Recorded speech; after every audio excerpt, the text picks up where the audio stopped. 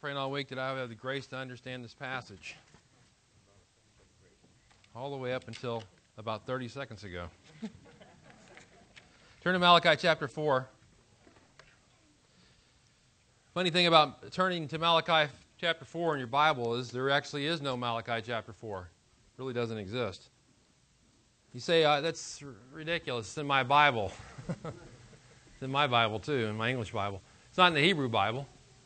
Hebrew Bible has 3 chapters. It goes all the way from verse 1 to verse 24. The 6 verses of chapter 4 are actually in 3 chapters in the Hebrew Bible. It's just interesting. But the subject matter that started in chapter 3, verse 13, continues all the way to chapter 4, verse 3. Technically, it goes, same subject is being talked about. So when we cross over from chapter 3 to 4, don't think you're like crossing a river. You know, you come to the river and you got to stop, like this is the boundary. And then you got to resume everything in chapter 4 like it's something different altogether. It's not how it is. Chapter 4:1 is a continuation of what we talked about last week. Last week we saw a very clear distinction between people. Look at verse 18, chapter 3, verse 18. So you again will distinguish between the righteous and the wicked, between one who serves God and the one who does not serve Him. Very clear distinction. We talked about it last week. People that are righteous, people that are wicked. There's people that are serving God, people that are not serving God truly. Verse 14, some people said it's vain to serve God. What profit is it to do that? We talked about that last week. There's this distinction being drawn in this section. Tonight, again, we're going to see that distinction as we look at the day of the Lord. Look at chapter 4, verses 1 to 3, and we'll start with that. The day of the Lord is found in the first 3 verses of chapter 4. It says, therefore, behold, the day is coming, burning like a furnace. All the arrogant, every evildoer will be chaff. The day that is coming will set them ablaze, says the Lord of hosts. So it will leave neither root or branch. But for you who fear my name, the Son of Righteousness will rise with healing in its wings. You will go forth and skip about like calves from the stall. You will tread down the wicked, for they will be ashes under the soles of your feet on the day which I am preparing, or the day which I am making, says the Lord of hosts. The word for in chapter 4, verse 1, connects what's gone before with what follows after. It says, behold, a day is coming. It's not a day that had already come in the time of Malachi. It is a day yet future. It's coming in the future. The word behold is there to indicate to us that it's a fact that's sure. It's definite. It's going to happen. It's certain. There's going to be a day coming called that we refer to as the day of the Lord in several passages in the Old Testament. Now that God says is going to happen. But what day is this? Is it a 24-hour day? We talk about the day of the Lord. Maybe you've heard that term thrown around in the future. Is it a 24-hour day? Now, there are many 24-hour days mentioned in the Bible. For example, the days of creation, which are 24-hour days, by the way. Many Christians nowadays like to walk a line between evolution and creation, trying to make the evolutionists happy, to pretend to act like we're intelligent like you guys are, so we accept a long age for each day. We're not so ignorant to think that each day is 24 hours. And yet the Bible makes it clear that each day is 24 hours of the days of creation. And so there are 24-hour days in the Bible, and that's some of them, okay? But this day of the Lord is a period of time. It's an extended period of time in the future. It's mentioned several times in the prophets. Something like 13 out of 16 prophets talk about the day of the Lord. There have been times in the Old Testament history that have been referred to in the past as a day of the Lord, brief time of judgment. For example, Joel chapter 1 and 2 is referred to as a day of the Lord when the locust came and devoured everything. It's kind of a precursor to the future day of the Lord that's coming. We're speaking of the day of the Lord yet future, nothing that happened in the past like the locust thing in Joel. And this is going to include many events, this day of the Lord. It's going to include things like judgment on the nation Israel, judgment on the Gentile nations. It's going to include the tribulation period, the second coming of the Lord. All these things wrapped up in the day of the Lord. It's an extended period of time. It's going to be at the end of human history.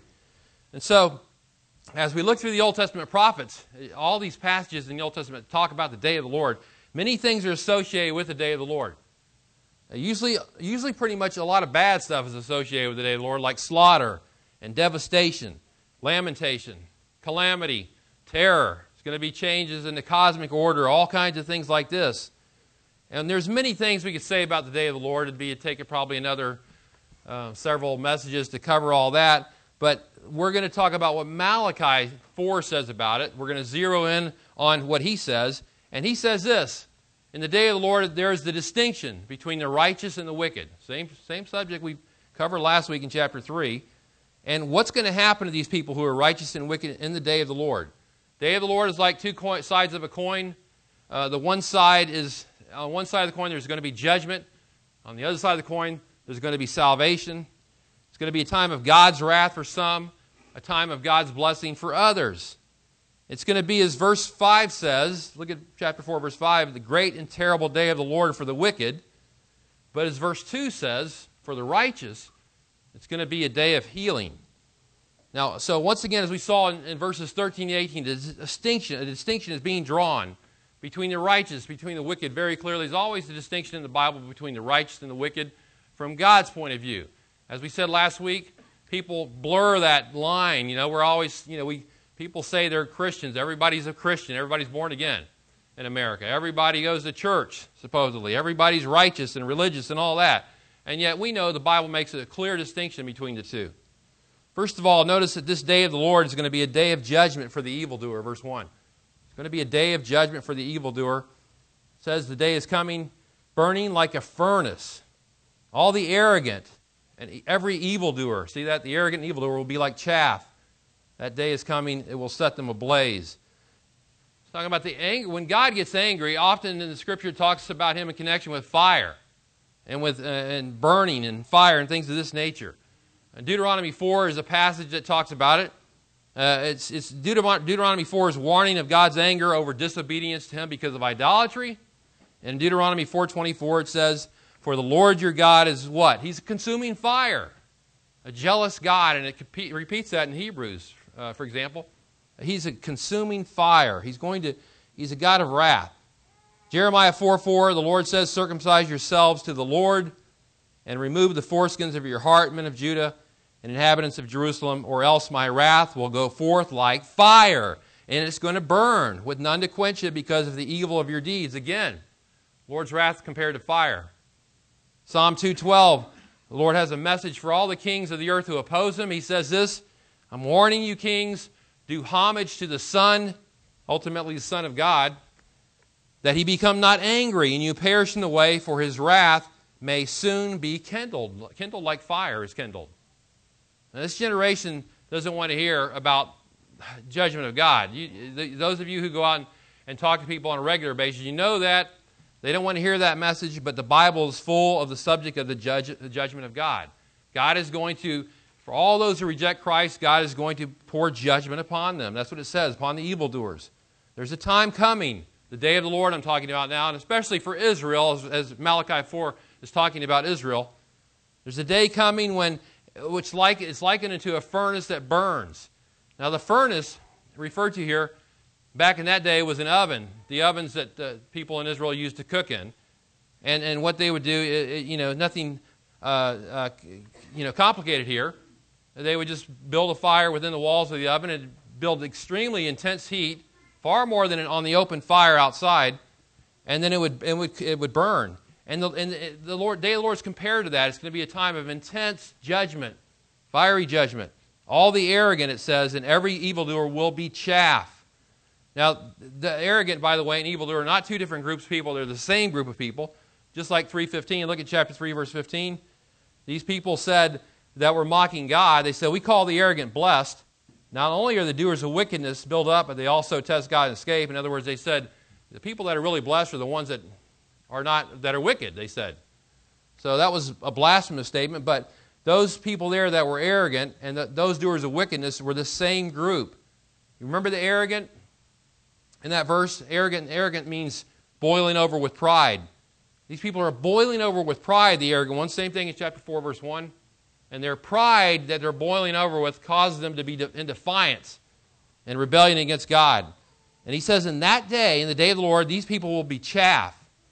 Now, the chaff is a part of the wheat that's worthless. When the farmers in Israel would get rid of that part of the wheat, they didn't need that. Psalm 1 compares the wicked to chaff. It says in Psalm 1, the wicked are like the chaff which the wind drives away. Therefore the wicked will not stand in the judgment. That day's coming when this is going to happen. The day of the Lord is going to set them ablaze. Can you imagine this judgment? Destroy them, set them ablaze, so that it will leave neither root nor branch. You know, however all this comes about, and when you study this, it's hard for us to envision this, to imagine this, or understand this even. That's why I was praying for grace all week to understand this. And it's difficult to understand all these things, how they're going to come about. We don't know how they're going to come about exactly. However, it is going to come about. There's going to be a total destruction of the wicked in that day. You know, usually a fire, when it's burning through a forest or something, leaves something, maybe some scrub brush behind or something. But this here says that there's going to be neither branch nor root that's left. The Lord's going to see to it that there's a total judgment on the wicked, this total destruction on the wicked. Remember back in chapter 2, verse 17, the people said, "Where's the God of justice?" Again, another blasphemous statement. Well, here he is. You want the God of justice? He's coming. One day it's going to happen. He's going to judge the wicked and the arrogant. Time of judgment for the wicked in Israel. By the way, it's also a time for a judgment upon the whole world. Look with me, if you will, to Isaiah chapter 13. You can see this in one of the passages here about the day of the Lord. Isaiah 13, verse 9. Yes, we're talking about Israel in Malachi 4. Also going to be a day of judgment for the whole world. Isaiah 13, verse 9 says, "Behold, the day of the Lord is coming." How does it describe? Cruel, with fury and burning anger, to make the land a desolation. He will exterminate its sinners from it. Wow. The stars of heaven and their constellations will not flash forth their light. The sun will be dark when it rises. The moon will not shed its light. Thus I will punish who? The world for its evil, the wicked for their iniquity. I will also put an end to the arrogance of the proud and abase the haughtiness of the ruthless. I will make mortal man scarcer than pure gold, and mankind than the gold of Ophir. Therefore I will make the heavens tremble, and the earth will be shaken from its place at the fury of the Lord of hosts in the day of his burning anger. It's going to be a horrible time for the wicked, not only in Israel, but in the world. It's going to be a dreadful day for the wicked. Now, don't confuse Matthew or Malachi chapter 4, by the way, with the doctrine of eternal hell, as some people have done. Malachi 4:1 concerns judgment of the people on the earth in the day of the Lord. And in this, I agree with Charles Feinberg, who said, concerning Malachi 4:1, Malachi 4:1, the passage speaks of judgment on the body, the physical body of the wicked. The souls and spirit will be judged at the great white throne judgment. I say that because there are some people who try to use Malachi 4:1 to say hell's not a place of eternal fire, and they teach the doctrine of annihilation from it. People are annihilated in hell. And they point to this right here. Clark Pinnock, a guy who back in the day was kind of going back and forth with the Bible and what he believed, he said this about Malachi 4:1. The Bible uses the imagery of fire consuming people, not torturing them, not torturing what is thrown into it, just consuming them. The images of fire and destruction together strongly suggest annihilation rather than unending torture. And then he uses Malachi 4:1 as a case in point to cite his case. But Malachi 4:1 is not speaking of hell. Hell's a harsh reality. We know that. Certainly nothing to rejoice over, but make no mistake about this. Malachi 4:1 is not talking about hell. Hell is not a place where people are annihilated. It's a people where people burn and are punished forever. Now, today, as I said, not a popular message. People don't want to hear about these kind of things. People in America don't want to consider God as a God of judgment. They hate the thought of it even. It repulses them because, as you guys all know this, they talk about the love of God. Everybody's going to heaven and all this. People dying at the funeral. Everybody in the funeral that dies is going to go to heaven. They always say that. They think that, people in America think that, judgment of God is for serial killers or maybe the Hitlers of the world, those kind of people, but not for the average American. How could God judge the average American like that? Americans don't think about that. They're too busy doing other things, right? I read somewhere where, listen to this, the God of America is a feeble old man who would never send anyone to hell except for the very worst of people. This God that many Americans like to imagine, this particular God, grades on a curve, and a very lenient one for that. And a lot of people think that. well, I'm not so bad. God wouldn't judge me. We're always looking to soften the judgment of God, aren't we? All of us want to soften the judgment of God, but God says this is how it is. It's all too real, this judgment of God in the future. There's going to be judgment on all the evildoers this day of the Lord. And then secondly, it's going to be a day of victory for the God-fearers, the people that fear God in verses 2 and 3. But for you who fear my name, Son of Righteousness will rise with healing in its wings. You will go forth and skip about like calves from the stall. You're going to tread down the wicked, for they will be ashes under the soles of your feet on the day which I am preparing, says the Lord of hosts. But for you who fear my name, strong contrast here. The Lord's going to deal with the evildoers, as we've already seen in verse 1, the way he wants to, but he's going to deal with those who fear him in a totally opposite way. But for you who fear my name. Just like the wicked in Malachi 4:1 were of the same sort as the ones in 3:13 to 16, where they said, your words have been arrogant against me, the Lord says. And then they said it's vain to serve God. Just like that, the people in chapter 4, verse 2 are of the same sort as chapter 3, verses 16 to 18. Look at verse 16. Then those who feared the Lord spoke to one another. The Lord gave attention, and we heard it, and a book of remembrance was written before him for those who fear the Lord and who esteem his name. You know, people claim to know the Lord. Two things we know are certain about them. They fear the Lord, and they esteem his name, don't they? We hold his name in high regard, have a high view of God.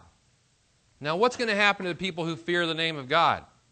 Well, the Son of Righteousness will rise with healing in its wings. There's a challenge for you. Son of Righteousness, S-U-N, Son of Righteousness, will rise with healing in its wings. What is the Son of Righteousness? There's a lot of talk about what it is, but I believe with many people that it's the title for the Messiah. I believe it's the Messiah. He's the Son of Righteousness. Why do I say that? For one thing, God himself is compared to the Son in the Old Testament in different places. Psalm 84:11 says, for the Lord God is a sun and a shield. And then there's a promise given in Isaiah 60, verses 19 and 20. It says, no longer will you have the sun for light by day, nor for brightness will the moon give you light. But you will have the Lord for an everlasting light, and your God will be your glory. Your sun will no longer set, nor will your moon wane, for you will have the Lord for an everlasting light. And that verse is fulfilled and quoted again in Revelation 21:23 in the new heaven, where it says, and the city has no need of the sun or of the moon or to shine on it, for the glory of God has illumined it, and its lamp is the Lamb. So God himself is compared to the sun in many scriptures. And then if you would, look at Luke chapter 1. Go to Luke chapter 1 to see the prophecy of Zechariah. Luke chapter 1. Zechariah is promised a son. The son's going to be John the Baptist. And he proceeds to, in verse 67, he proceeds to start a prophecy. Zechariah is filled with the Holy Spirit. He says, blessed be the Lord God of Israel. He's visited us and accomplished redemption for his people. He's raised up a horn of salvation for us in the house of David, his servant. And he goes on. Look at verse 76, talking about John the Baptist. And he says, and you, child, will be called the prophet of the Most High, the prophet of Christ, prophet of God. For you will go before the Lord to prepare his way. He's going to be the forerunner to the Messiah, to Christ. To give his people the knowledge of salvation by the forgiveness of sins, because of the tender mercy of our God, with which the sunrise from on high will visit us, to shine upon those who sit in darkness and the shadow of death, to guide our feet into the way of peace. There's two references here from the Old Testament that are quoted.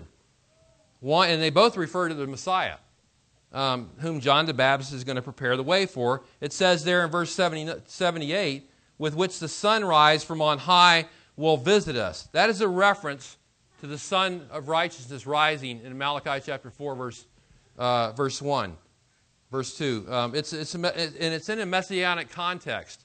With Zechariah speaking of the Messiah, whom John the Baptist will precede. And so he says, this is the Son that's going to rise. And then Zechariah also quotes Isaiah 9:2, verse 79 of Luke 1, to shine upon those who sit in darkness, the shadow of death. He quotes Isaiah 9:2 to refer to Christ. And Matthew quotes that passage in Matthew 4. Same passage, Isaiah 9:2, those that were in the land of darkness, a light came and sprung upon them. That's talking about Christ, Matthew tells us. Christ came through the land, and Christ was the light, and He shone upon the people to see the light of the glory of God. So who's the light? Well, we know it's Christ, right? John 8:12. Jesus said, I am the light of the world. He who follows me will not walk in darkness, but will have the light of life. And we could go on. Revelation 22:16, He's called the morning star. All these references to Christ. So especially in Luke 1, it's obvious to me that the Son of Righteousness in Malachi 4:1 is the Messiah. Now think about the physical sun for a second, because Christ is compared to the sun, the physical sun. The sun gives light. And the Son of Righteousness, who is Christ, is going to bring light to people who are in darkness, right? That's what the sun does. It lightens the earth until the darkness is gone. And that's what the Lord is going to do in the future. That's what He's always done. That's what Christ has always done. Always given light. Colossians 1:12, Paul says, He thanks God who qualified us to share in the inheritance of the saints in light. He says, for God has rescued us from the domain of darkness and transferred us to the kingdom of His beloved Son. That's the kingdom of light. He's taken us out of darkness and saved us and brought us into the kingdom of light.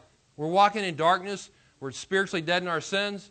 Christ comes and He saves us out of that and brings us into the light. And so we walk in the light, 1 John. I think Charles Wesley said it best in the hymn, and it can it be that I should gain. This is some great lines here about this. He says there, long my imprisoned spirit lay, fast bound in sin and nature's night.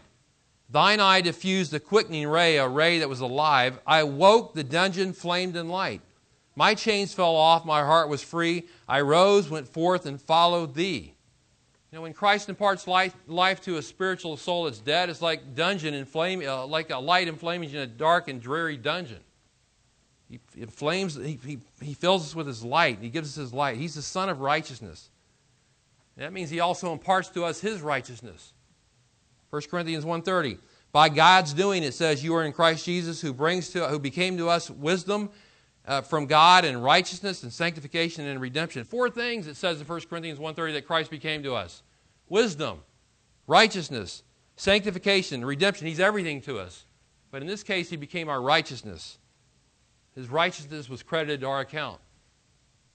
Now, in the ancient Near East, it was common to think of the sun's rays as the wings of a bird, by the way. People thought of it that way. Sun rising like the wings with the wings of a bird. Psalm 139:9 speaks of the wings of the dawn. The Son of Righteousness will rise with healing in its wings, it says in Malachi.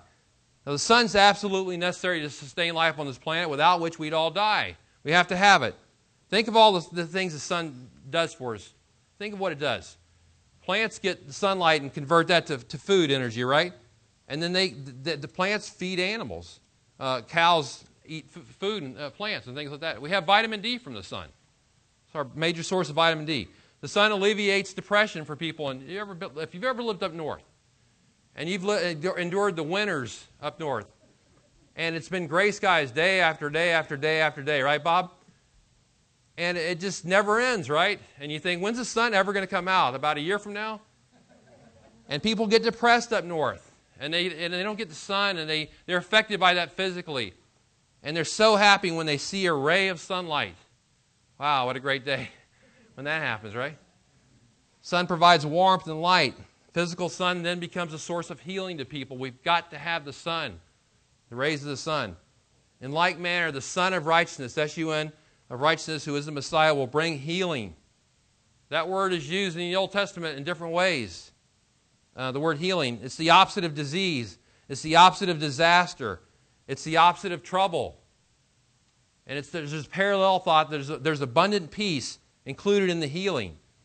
And in this future context in Malachi 4, the ones who fear God will experience true healing in the most comprehensive sense of the word. They're going to know real life, real peace from this world. They're going to be delivered ultimately from the world in a permanent sense.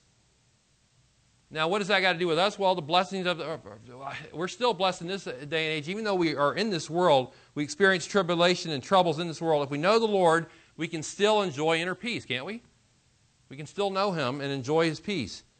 Jesus said in John 16:33, these things I have spoken to you so that in me, He says, in me you may have peace. In the world, you know you're going to have tribulation, He says. But take courage, I have overcome the world. So we can have peace in Christ even now, even though we're still here. in the future day is going to be deliverance. Let me ask you a question. What's the ultimate source of healing? Well, Mike said it this morning. It's the atonement. Rob read Isaiah 53 for us this morning. Isaiah 53:5. Jesus, he was pierced for our transgressions. He was crushed for our iniquities. The chastening for our well-being fell upon him, and by his scourging we are healed. That's the healing we're looking for. That healing, is, as Mike said, is not healing from physical disease. It's healing from sin. We're healed spiritually, healed from our sin against Christ, against God. Now, there's two results from all this. These people that are fearing God in the future day, in the day of the Lord, and God is going to have the Son of Righteousness rise with healing in his wings. Two results are going to occur. Number one, it says in verse 2, you will go forth and skip about like calves from the stall. The calves have been penned up for a while, an extended period of time. Some think even for an entire winter. They've been penned up. They're restless in their stall. They want to get outside in the sun. They want to run about freely. They want freedom. And so these calves are finally released from the stall, and they get their freedom. And what do? They skip about.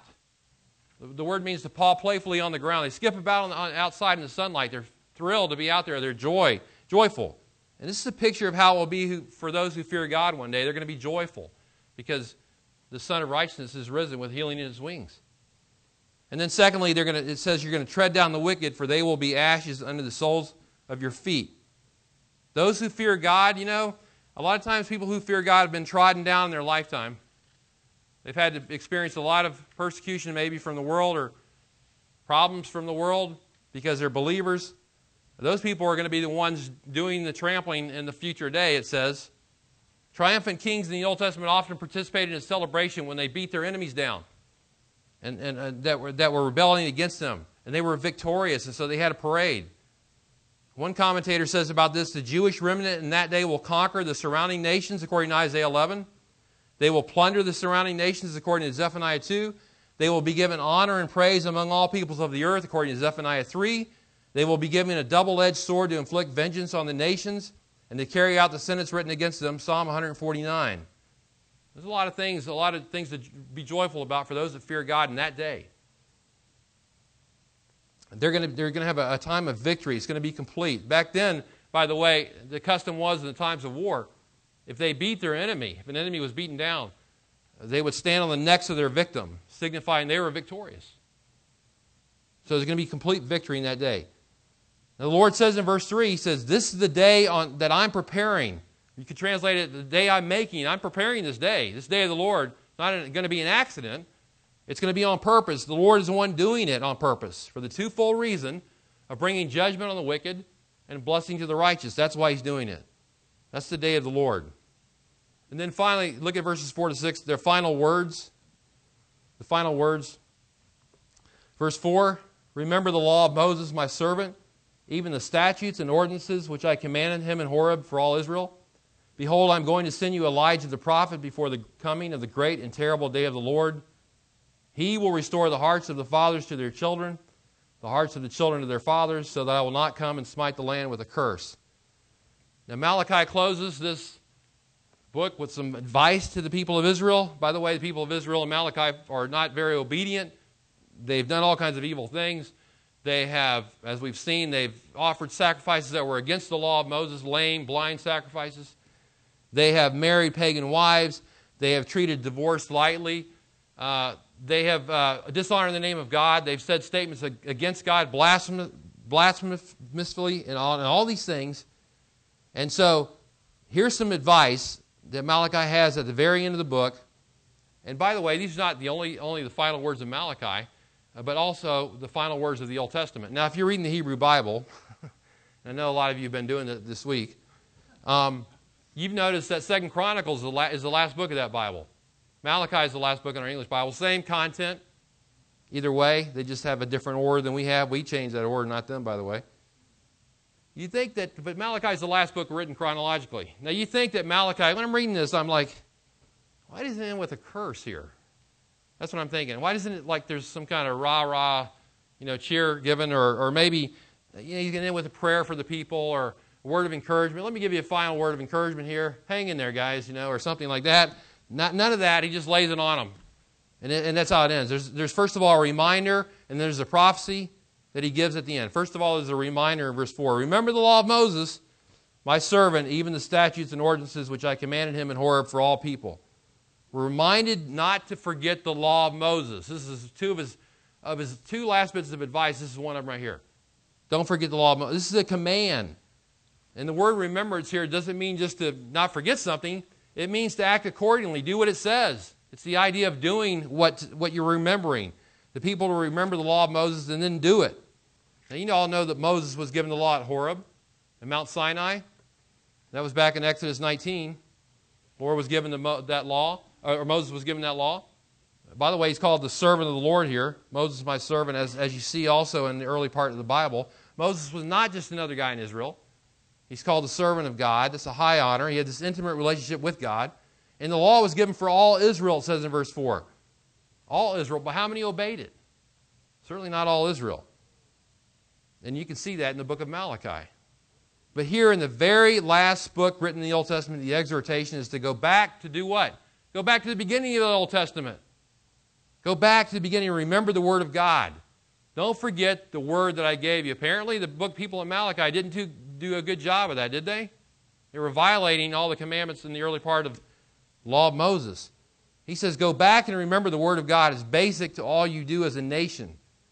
You know, as you can see, as I said, as you read through Malachi, you see all this widespread disobedience to the laws of Moses. Priests are not serious about teaching it. People are not serious about the worship of God. They're committing all kinds of violations. And so he says, look, you're neglecting the law of Moses. Go back to that. Don't forget it. You know, we can never forget that which is fundamental to us as believers, the Word of God. It's always the fundamental thing we have. Time can pass. We can let our Bibles sit around and collect dust. That's just all that is you're not opening your scriptures every day. All it is you're showing that you're dishonoring God completely. You have no regard for Him when we do that. God gave the Word to Moses, and as time passed, He gave it to others. And by the way, in Malachi, we can see that he talks about the origin of the Scriptures. They're from God. Because they're from God, they're to be remembered, not forgotten. We need to remember the Word of God. We're told again and again in the Scriptures to meditate on the Scriptures, to hide them in our heart, to think about them, to do what they say, so we can be hearers of the Word, doers of the Word, not hearers only. Let me ask you a question. Are you reading His Word tonight? Are you putting it in your heart? Are you thinking about it every day? Are you neglecting the Scriptures to your own detriment? What are you doing with the Word of God? At the very end of the Old Testament, we're reminded not to forget the Word of God. So that's a reminder. And then in verses 5 and 6, there's a prophecy. There's a prophecy given. Not an easy prophecy to get that's given, of course. You have to study hard to the very last word of the Old Testament, by the way. He says, behold, I'm coming. I'm going to send you Elijah the prophet for the great and terrible day of the Lord. He's going to restore the hearts of the fathers to their children, hearts of the children to their fathers, so I will not come and smite the land with a curse. Now, we've got two people mentioned here at the very end of the Old Testament, Moses and Elijah. Both appeared in the Transfiguration in Matthew 17. Remember when they appeared with the Christ and Peter said, hey, Lord, let's build a booth for each one of you. And the voice from heaven came and said, this is my beloved Son, listen to Him. They appeared there, though, in that Transfiguration. Some people think that they're the final two witnesses in Revelation 11. So there's a connection here. The question is, in verse 5, who is Elijah? Who is Elijah? Well, I think this is one of those cases where there's a verse that gives multiple fulfillments. We know that at the first coming of Christ, Mike thinks this is funny. It was a challenge, Mike. We know that at the first coming of Christ, John the Baptist fulfilled that role, right? We all know this. There are many verses that say it. The father of John the Baptist is speaking in Luke chapter 1, verse 17, and he says it is he, John the Baptist, who will go before him, the Messiah, in the spirit and power of Elijah, to turn the hearts of the fathers back to the children, and the disobedient to the attitude of the righteous, so as to make ready a people prepared for the Lord. In John 1:21, John was asked if he were Elijah. He answered, no, I'm not. Not him. I'm going to make it hard on those guys that are preaching the Word later on in the 21st century. Now, he was not literally Elijah. but he came in the power and spirit of Elijah. And I think that's what the meaning is. He was not literally Elijah, but he came in the spirit and power of Elijah, as Luke 1:17 says he will. In Matthew 17, Jesus makes it clear that John the Baptist was Elijah that was to come. He says it very plainly. And he was coming to prepare the way for Christ by preaching a baptism of repentance. So we know that one fulfillment of this verse, as we talked about yesterday, all Scripture has one meaning, could have multiple fulfillments going down in history. One fulfillment of this verse was through John the Baptist at the first coming of Christ. But notice carefully the wording in Malachi chapter 4, verse 5. Look what it says. Behold, I am going to send you Elijah, the prophet, before the coming of the great and terrible day of the Lord. What is that? That's the day of the Lord we've been talking about, the second coming. It's got to do with the second coming of Christ. There is an Elijah who will come, just as John the Baptist came before the first coming of Christ. He'll come before the second coming. He's going to have a similar ministry to John's. And it's true. It's possible he could be one of the two witnesses, one of the final two witnesses in Revelation 11. Revelation 11:6, talking about the two witnesses, says they have power, these two witnesses, they have power to shut up the sky so that rain will not fall during the days of their prophesying. Didn't Elijah pray and it didn't rain, and then he prayed and it did rain and it rained? So many think because of that it's Elijah. But will this be the literal return of Elijah in this time, the day of the Lord? Well, we know he never died. Went up in a chariot of fire. So maybe it is the literal return of Elijah. On the other hand, could be someone in the pattern after John the Baptist who will come in the spirit and power of Elijah. That's what I think is going to happen. I think it's someone who's going to come in the spirit and power of Elijah. Pattern after John the Baptist, the same pattern. I don't know. I don't know for sure. It's one of those two. One thing we know, he's coming before the great and terrible day of the Lord. What's he going to do? Verse 6, he's going to restore the hearts of the fathers to their children, the hearts of the children to their fathers. Same thing John the Baptist did. He's going to restore the hearts of the fathers to the children and vice versa. What does that mean? Restore. The word restore in verse 6 is the key word in the Old Testament for forgiveness. It's the Hebrew word shuv. You see it again and again in the Old Testament. All the prophets talk about it all the time. It means to turn back, return to the Lord. They're always preaching. Look at chapter 3, verse 7. He uses it twice. From the days of your fathers you have turned aside, the Lord says, for my statutes and have not kept them. Therefore, he says, return to me. First one, and I will return to you. Second time, says the Lord of hosts. And so, it's used there. Return to God. This was the ministry that was given to John the Baptist in the first coming. It's going to be given to Elijah in the second coming. He's going to preach a message of repentance just like his predecessor, John the Baptist, did. The hearts of the fathers are going to be restored to the hearts of the children, literally sons, and vice versa. In other words, there's going to be a repentance in that day. And families are going to be restored. Now, there's different takes on this. I don't want to go into all this because there's not time for it. But I believe basically that he's saying there's going to be restoration of families and society and people in society that repent, that is. You know, the family is a basic unit of society. And as the family goes, so goes the nation. And witness our nation. Families are falling apart. What kind of a nation are we going to have one day? But it's very important that we have strong families. And when people repent, when they repent of their sin, when they turn back, return to God, when they do this, and this is the language of repentance here being spoken in these verses, when they do that, guess what happens? Reconciliation naturally follows with other people. It follows up on the heels of that. If you're at odds with people and you repent to God of a sin, guess what? You should go make it up for the other person too, not hold a grudge against that person. You know, so if people say they repent to God and say, I've sinned against God, I've repented, and yet they hold a grudge against someone, they're still at odds with someone, their relationship with someone is out of sorts, how is that repentance? It's true that not only are you repenting to God, you're also reconciling with others. So repentance not only benefits the individual, but also relationships are restored, and society is benefited ultimately. It's always a great thing for repentance to happen because good things happen when people repent. That's what God wants. And he said, this Elijah is going to come and he's going to preach a message of repentance. And he's going to seek reconciliation among people, and they're going to be a remnant that are going to repent. And then the wicked are not going to repent, and they're going to be judged by God. What's going to happen if no one repents? The Lord is going to threaten to smite the land with a curse, it says. Word curse here is the same one that's used in Deuteronomy and Joshua to talk about the ban that God placed on the cities of Canaan. He said, look, when you go into Canaan, and I want you to destroy those cities to the ground. Get rid of everybody. I don't want those wicked people influencing my people. Get rid of them. Don't take any of their things like Achan did in Joshua 7. Don't touch anything they have unless he gave permission at different times to do that. He wanted things totally destroyed. The cities of Canaan totally destroyed by Joshua, he says. And the Lord is saying here, if there's no repentance in the final day at all, I'm just going to wipe everybody out. And so it's a message of judgment. Of course, we know that people will repent. It's going to be a remnant. But God's always got a judgment hanging over people. Like Jonathan Edwards said in that sermon, sinners in the hands of an angry God, there's always going to be judgment preached and repentance preached. So we end the Old Testament with a call to repentance. That's how we end the Old Testament.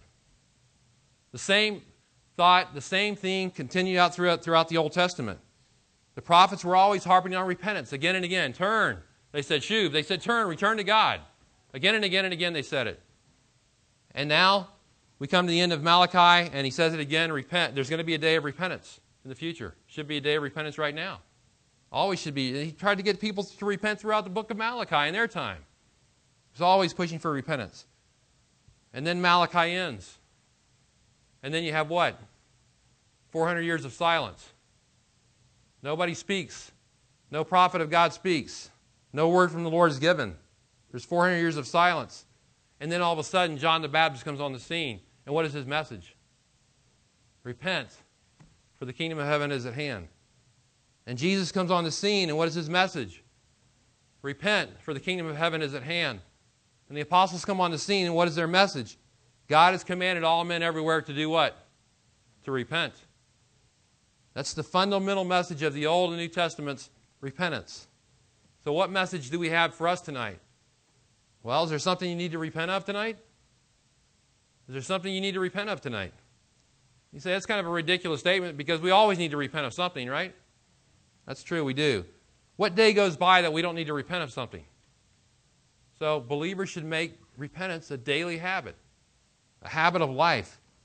Now, we who fear the Lord here tonight have repented of our sins in the sense that we've come to Christ and He's forgiven us of our sins, and we're thankful for that. But we are also to maintain a habit of repentance throughout the course of our lives, always repenting. How many times has Mike harped on this subject? How you remember to do that? How I remember to repent? Take Malachi's advice. Stay in the Word of God. Remember the law of Moses. Stay in the Word of God. And as Malachi says in this book, and guess what's going to happen when you do that? Every day, almost without fail, you're going to be confronted with the subject of repentance. You did this wrong. Repent. It's going to hit you again and again. And you're going to be led to what God wants you to be led to, repentance. And the Lord's going to be pleased with that. And that's exactly what the Lord wants from us. Let's pray. Lord, we are grateful for your word again tonight. Pray we'll take the message seriously, message of repentance, that we'll repent. Something the people in Malachi's day did not usually do. Pray we'll take the opportunity to do that today, every day of our lives as we look to you, Lord, and walk with you each day. Help us not to forget your word, but stay in it. And we pray we'll bring glory to your name. We pray this in Christ's name. Amen.